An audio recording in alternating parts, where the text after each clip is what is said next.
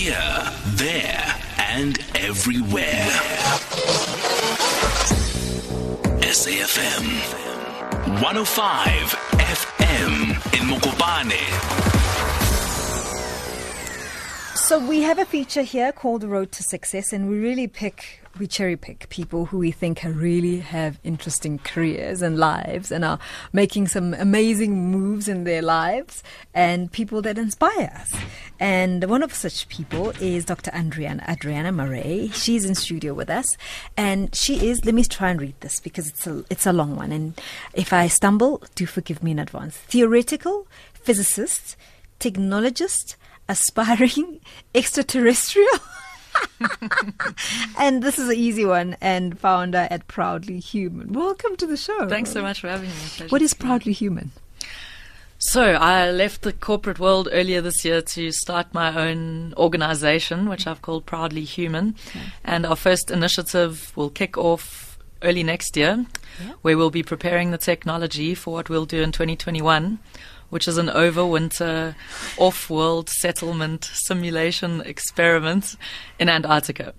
Antarctica. So we're going to spend the winter in Antarctica in 2021. Is it going to be exactly as you wish it to be? I mean, we're hearing that it's getting warmer and stuff like that. I mean, 2021. It's still going to be cold in 2021. So the temperature in winter can drop where we, in the area where we'll be, to around -30, -40. That's normal. Wind speeds over 200 kilometers per hour. Darkness for 4 months. So the sun does not come up for 4 months during winter. You're a sucker for punishment, aren't you? I mean, you love this kind of stuff. If you can't do Antarctica, then you can't do Mars. So this is all part of the process, the journey, the training, the learning, the generation of interest. Is Mars still going to happen? Mars 1, is it still going to happen? So Mars 1 is basically a startup with an extremely ambitious plan of training and selecting and sending the first crews to Mars. Mm-hmm. So their declaration of bankruptcy this year in January was not really surprising to those of us part of the project, because I think so far they had not had the fortunate of having a billionaire investor showing interest. So that's on ice, let's say. It's not over, it's not canned, it's not a scam. They're in discussions with investors, and this is a particularly tricky one to get money for. So nonetheless, the mission to Mars in terms of humanity, a startup going bankrupt is certainly not going to thwart human endeavor towards exploring space. So this is something we've been, ramping up for since the Apollo era. And it will happen in our lifetimes. I hope to be one of the people. And for those skeptics out there, Google it. For those who don't know what you're referring to, I mean, I just want to make it quite clear and real. Your plan, and still is your plan, is to go to Mars, be amongst the first people to go to Mars and never to come back, and start something there, like a little, community, and see how humans can survive on Mars and maybe find a new planet to live in. There are many reasons why this is a necessary step for us as a species. So I could come at it from all angles. What one am I feeling right now? To become a knowledgeable and advanced society, it's necessary to explore beyond the place where we emerged. Okay. Whether you look at your early childhood where you had your mother looking after you, that's like Earth for us, This is our childhood. Like, we are living in a planet that's pretty easy to survive in. If we are to become knowledgeable and appreciative of the environment in which we live, it takes taking a step out of that comfort zone, out of that safety zone, to really appreciate what we have here on Earth. And I think we've lost touch with the appreciation for the environment here on Earth hugely in the last few decades. We are disrupting the equilibrium of the place where we live. This is a very dangerous path that we are embarking on. And yes, we've got so many issues to solve on Earth, poverty alleviation, and so many other issues that I don't need to talk about now because we've been hearing about them.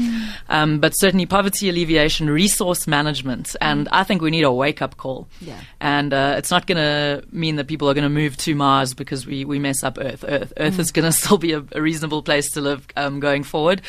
What we need to do is train ourselves to be more resource efficient, to use renewable energy, to manage our water better, to grow our food in the place where we're living and understand where our food is coming from. If we have to go to Mars to demonstrate that technology can enable a community of people to survive and sustain themselves, in a harsh environment like Mars, I mean, these technologies can be rolled out, whether it's an informal settlement, whether it's a moon base, whether it's a community living on Mars. Humans need the same resources: power, water, food, communication systems, healthcare. And we are going to demonstrate what's possible to wake people up, to realize we cannot continue like this on Earth now. Oh my goodness. 0891 104 207. I mean, I want to cut to, if you know that we can, why don't we just do it here? Well, that's a good question. Staying on Earth doesn't appear to be helping solve any of these problems. Our complacency is limitless. I'd love your comments on this one. 0891 104 207. Phemelo Motene on SAFM. My guest is Dr. Adraina Marais. I don't know if I can say the entire title as it sits here because I get tongue twisted. Theoretical physicist, technologist, and aspiring extraterrestrial, and founder of Proudly Human. Proudly Human is a new initiative. So, why did you feel the need to drop everything and start this? As you said, it's an experiment. And this experiment of going to Antarctica, what are we hoping to learn there? So Antarctica is analogous to space in many aspects. That's one reason why surviving in that environment would teach many lessons in terms of the technology, and also in terms of the community, because it's completely isolated there.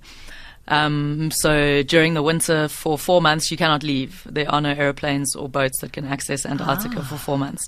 So the isolation is real. The self-sufficiency needs to be real to survive there during the winter in that environment. Another reason... the telecommunication.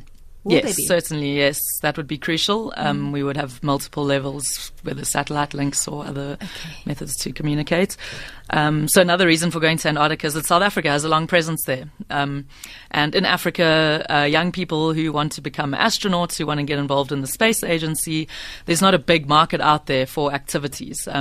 I think in the future, a great idea for Africa would be to have an African space agency. At the moment, we have sort of different national space agencies with different agendas. The Square Kilometre Array Radio Telescope is a great science experiment, the biggest on the planet currently in terms of the data it will produce and the number of countries involved. So there are also 8 other African nation partner states involved in the SKA, the large part of it's being built here in South Africa. So that's one great space collaboration that Africa is already embarking on. So we think a space agency that would be able to then implement sort of astronaut training, launching of satellites, launching of perhaps crews from an equatorial region, which Africa has a lot of, would be a future prospect. But that's a big ask and will take a while to get together. So in the meantime, as South Africans, what can we do? What can we do to contribute towards humanity's future technologically in space? Because this will come. China has demonstrated crop growth on the moon earlier this year, and that shows China is planning to send humans to the moon to live. I would say in the next 5 years, we can see if I'm right or wrong. So we need to compete from now. I mean, we know about the fourth industrial revolution. We know how important STEM sort of qualifications and capabilities are. And space is a great way to get people inspired. So we're actually going to film ourselves in Antarctica talking about our goals to live in space, but obviously practically surviving the winter in Antarctica. We're going to make it a largely local as lacquer kind of project where we get a lot of local companies, whether from the continent or from South Africa, to integrate our technologies together in partnership with. We leave from Cape Town on the Agulhas 2, potentially. That's the South African boat that goes to Antarctica every year. So a lot of South Africans don't know maybe that South Africa is a huge participant in the research that goes on in Antarctica. We've been involved since the 1950s when the original treaty was signed, and crews live there every year, through the summer mostly, but also through the winter, doing research, mostly scientific research from the cold continent. Fascinating. Pumelele Mzimande, you calling us from Pretoria. Hi. Yes, I am. I tuned in ever since you announced. I thought that must be Theo and Mariana's daughter. Yeah. Hi, Adriana. Oh, Pum, hey. I don't understand half of what you are talking about, darling. I am just... over the moon. It's been too long. In front of me, and now you are talking about things I don't understand. But whatever it is, but just because it's you dealing with it, I know it's going to succeed. You go, girl. Congratulations. Oh, Pamela, thanks So for proud of so you. great to hear from you. So wonderful, so warm. Okay, bye-bye. Thanks, Pamela. Thanks very much for your call. So, I mean, this is part of why you do what you do. You've got massive support back at home. I mean, when I first spoke to you, you were telling me how your family just wasn't fazed. Okay, she wants to go, let her go. She's been one of those children, huh? Yeah, that was apparently their response. A lack of sort of genuine shock, and more saying, well, yes, if people are getting ready to move to Mars, it sounds reasonable that you would be one of them, that you would want to do that. Yeah. What are you taking? So this experiment is you're going to try and build resources around yourselves to survive. What are you taking to Antarctica? So, wherever humans are, the resources we need to survive, let's say life support, are power. So we don't have solar power during the winter, obviously, as an option because there's no sun. Yeah. So wind turbines are an option we're going there's a lot of wind. There's a lot of wind, up to 250, even more kilometers per hour. So we want to try harness that. Okay. We've got to then tether these things down because they blow away, obviously. Yes. Next is the water. So obviously there's a lot of ice around in Antarctica. That's one thing you're not going to run out of. Yeah. You need to melt it using your power systems. But wastewater management is something we're looking at, and something whether we're in Cape Town or the rest of Earth, managing our wastewater is something we're going to have to get better at. We don't really know where our water comes from. Often we don't know where it goes, and we're going to need all of us community-wise to get a better grip on this and to use, cutting-edge technologies to be more efficient in processing this wastewater back into agriculture, for example. Taking salt out of seawater, desalination is another sort of water management system that we're going to need to get used to going forward. Then we've got food, which we're going to grow inside. Those are basically the basic requirements. It's only 3 months. We're going to be going in 2021, so we've got the whole of next year to prepare this. And when you arrive in February, you can't leave again until October, so we'll be there 9 months. So when do you begin, for instance, start generating the food? Because you're only starting when you're there, correct?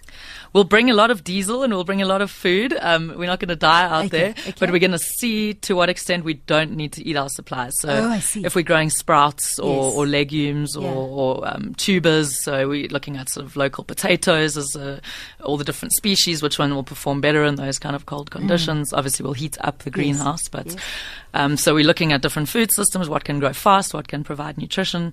And then again, this is an example for any humans community anywhere. Can we produce food that can feed a certain number of people for a certain amount of time inside a shipping container using renewable energy and wastewater, processed wastewater? So literally, whether this is an informal settlement or a moon base, this kind of thinking is crucial. So your base will be a shipping container? We're going to put all of our experiments in shipping containers, which we'll bring with us. But the location where we're staying is called White Desert.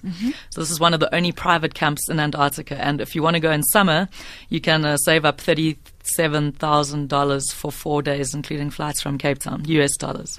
If you want to go in winter, that's another story because nobody's there. In fact, nobody's ever overwintered there before. Oh, wow. So Patrick Woodhead, the managing director of White Deserts, is an advisor and friend of our project. And we're in discussion to make it happen to be the first crew to stay in this camp over winter. Okay, let me take another breath. How many people are going? So there are 3 of us currently in the organizing team. We're going to select another 9 from around the world. So applications will open in the next month or 2. We are looking for experts. We're looking for passionate people, but we're not limiting the kinds of expertise we're looking for. Like we definitely need medics. We definitely need diesel mechanics. If the generators break, you don't survive long in -40, as you can imagine. So the medics and the diesel mechanics are absolutely crucial parts of the team. But then the rest, I mean, how important would beer brewing be for you in the Antarctic situation? This could be called a necessary requirement. Whether you're a chef or a meditation instructor, if you can motivate why your expertise would be keep you guys alive. Yeah, life support is one thing, but the community spirit is equally crucial and important to sustain us through those dark. And sustain you through being lonely, being in the dark. Karaoke Fridays, away from family, away from loved ones. Yes, so we would be online, but yes, we would need to, I think, generate some team spirit. What we don't discuss about these experiments is that it goes far beyond the science, right? It is also human experiment around communities building each other around spaces that you share, and how you can survive in those confined spaces together. And also, how do you multiply or not multiply those decisions? In Antarctica, they definitely won't be. You know what I'm saying? We're only there 9 months, so we'll. A lot can happen. A lot can happen. So there are a lot of medical sort of protocol type things we'll have to look at. So rules. whether you have a psychiatric illness history in your family, even a history of heart troubles. People get depressed in the UK in the winter. Yeah, so there's to mitigate that, we're going to use lamps, those lamps that simulate sunlight coming up, and we're in collaboration with some musicians who believe they have specific frequencies of music that can regulate melatonin. So all sorts of ideas, also from the arts, also from science, about how people can live happily together, which is a pretty broad. Yes. Colin, you're calling us from Cape Town. Hi. Good afternoon. Hi, Colin. Hello, Doctor. Hi, Colin. Some I don't know what makes some people tick. Tell me, Doctor, I've heard some stories on radios and things like that. People are booking for Mars. There's no return. Yes, that was her. She's one of those people, Colin. Yeah, but I heard there's quite a few people. Yes. Now tell me something. How does one plan your life that you leave behind? Are you classed as a deceased or what? Or no more citizen or what? Do you have insurance? What do your parents tell their friends? No, she's deceased. Or she's in Mars. I'll never ever see my daughter again. I mean, sometimes when people move from Cape Town to Joburg, you never see them again, but that doesn't mean they're dead. No. But when is this supposed to actually be the first trial when somebody is going to Mars? Yeah, I mean, so the dates are, this has not been done. We're not the US government who sort of mandates we will put a man on the moon in the next 9 years. We don't have that kind of percentage of GDP as a bunch of private sector collaborators from around the world, really. But SpaceX, Elon Musk's company, our own South African-born Elon Musk. Going, right? Yeah, they are the ones to watch. So if you want to know dates, follow SpaceX, and they plan to land the first cargo on Mars in 2022. Goodness. If that's successful, then all systems are go to send crew in the following years. So before 2030 would be my prediction. Elon Musk is planning on sending people on return trips. So Mars One was trying to cut costs, and now they have no money. So that's one thing on the one hand. Elon Musk, on the other hand, is planning to develop return trips, so people will be able to go to and fro. But of course, if you spend the first 40 years of your life preparing for an adventure like getting to Mars, I don't imagine myself rushing back to Earth. There'll be a lot of infrastructural development, a lot of, creating a new society on the philosophical level, on a practical level, and this is something I would wholeheartedly devote the rest of my life to, and be online. I mean, we live in the era of connectivity. Mars is no different. The Curiosity rover is sending back images and videos every day, so there's already someone tweeting on Mars, let's say, something tweeting on Mars, so we'll be in touch. We won't be dead. We'll still be on a screen near you. Wow. But remember one thing, curiosity killed the cat. cat. Yes, Colin. I love that. Listen, Hey, Doctor, thanks, I'll Colin. continue listening. Thanks very much for that. There's a WhatsApp note for you, Doc. Let's listen to the WhatsApp note. Hi, Adriana Marais. I have known about you for a while now. I kind of followed you a little bit. I was very interested in finding out that you were one of the astronauts shortlisted to actually go to Mars. So I have a few questions. The first thing is, do you think the Earth was intended for us and only the Earth? Because oftentimes I feel that when scientists sort of meddle with life as it is, there are often catastrophic disasters. Let's take plastic, for example. There was no plastic before it was invented, and then now we are sitting with this environmental issues. And secondly, just a little bit off the point, can you please explain to us a little bit about prebiotic molecules? It would be interesting to find out. Thank you, Mark. Sure. Okay, he's got a good point. Yeah, definitely. I agree. We inherit this wonderful planet. Maybe we'll do the same to Mars. We will inherit a complete planet, and we get there, and like the group that you're discussing now, will get there and get creative. What seems like a solution may actually be detrimental, like plastic. Yeah, I mean, first of all, I'd say those are not the scientists who've polluted the ocean with plastic. That's humans. Who created the knowledge that's created by people investigating reality is neutral. So the companies, the individuals that choose to then commercialize this and people that buy it, that's all of us. That's all of us. We're all on planet Earth with limited resources in what was an equilibrium, which we've now disrupted with our cleverness. I completely am on board with that. However, when we compare Earth with the rest of the planets in the solar system, Earth is completely unique. You can see life from space. Earth is teeming with life. Way before we arrived, Earth has been teeming with life for a while. So it's unique in the solar system. The fact that we are destroying species at the rate that we are, this is the cause for alarm. The way that we are disrupting Earth's environment, the one that sustains us, this is the cause for alarm. So if 4 people go off to Mars and make a few mistakes, this is nowhere near, in my opinion, the ethics of what we're doing to other living systems here on this planet. So perhaps we need it. Perhaps we need to understand how desperately difficult it is to live on other planets to help us to understand that we need to protect this one. And that sounds like a long shot. And I'm not saying everybody needs to follow me to Mars. That would be a disaster. And there wouldn't be enough room. So please leave space for those of us who want to go. That's not a solution to Earth's problems. That's just a way of generating new ways of thinking and of inspiring the next generation of what can be achieved through imagination and through science and technology. If we are living on Mars, we will inspire a new generation to think, during the Apollo era, the invention of the PC, the mobile phone, and the internet emerged from kids, basically, who were super inspired by watching the first humans walk on the moon and thought, hey, I'm going to get involved in STEM, some science, technology, engineering, or mathematical degree, went on to develop the technologies, which I think we all know about because we use them every minute of the day. So perhaps we need another Mars mission to move to the next wave of technology. I don't know what that will be, but certainly we need to advance our minds a little bit. We have become a bit stagnant in our ways here on Earth in terms of not being resource efficient as we need to, not being empathetic to our fellow humans, never mind the fellow species that we inhabit this planet with, and maybe we deserve to see how it is to survive in a really desert, hostile environment like Mars, to wake up a little bit. Quick one, prebiotics. Yeah. Yes. So prebiotic molecules are the necessary building blocks of life. These have been detected in space, so things like amino acids, which are the building blocks of proteins, things like the sort of components of DNA, the precursors of what we would see as DNA, have been detected by instruments, including what the Square Kilometre Array will be capable of when it's fully functional in 10 years. We'll be probing and looking for these kind of molecules. So this is probably the closest we've got to discovering life off of Earth, would be to see these molecular precursors of life in space, which they are. So that these came together to form life on Earth probably means they also came together to form life somewhere else, maybe in the solar system, maybe in the next system.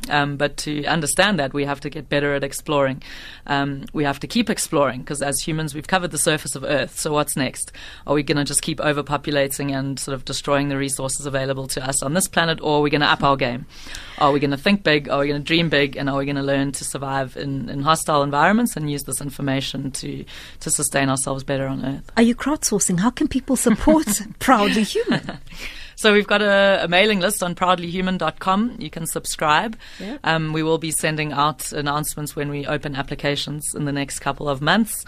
People would have some months to create their project. So this is equivalent to like applying for a NASA astronaut program. It's going to be a fairly lengthy application. So people are going to need to put some time into that.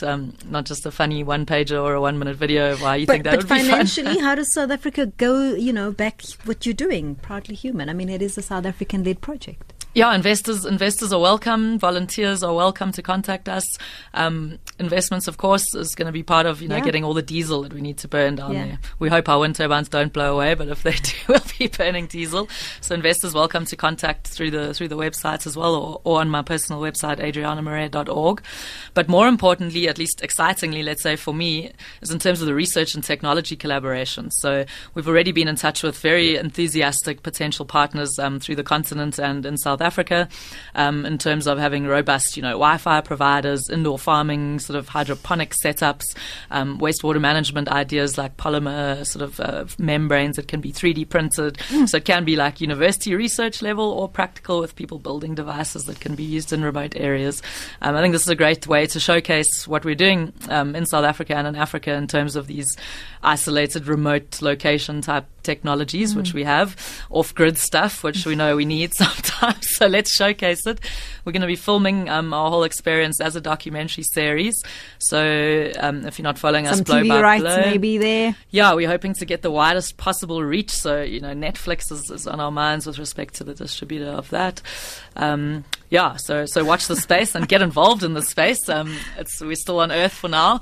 Antarctica is an exciting place to explore and to try to survive using renewable technologies. So get involved. Yeah. My goodness, you're so inspiring. Dr. Adriana Marais has been my guest. It's been such a wonderful pleasure. It's really been a pleasure talking to you, being in your company. She's the founder of Proudly Human. Go to the website and see how you can be a part of this really wonderful, magnificent South African project. It's 3:00, everybody. Let's do this again tomorrow.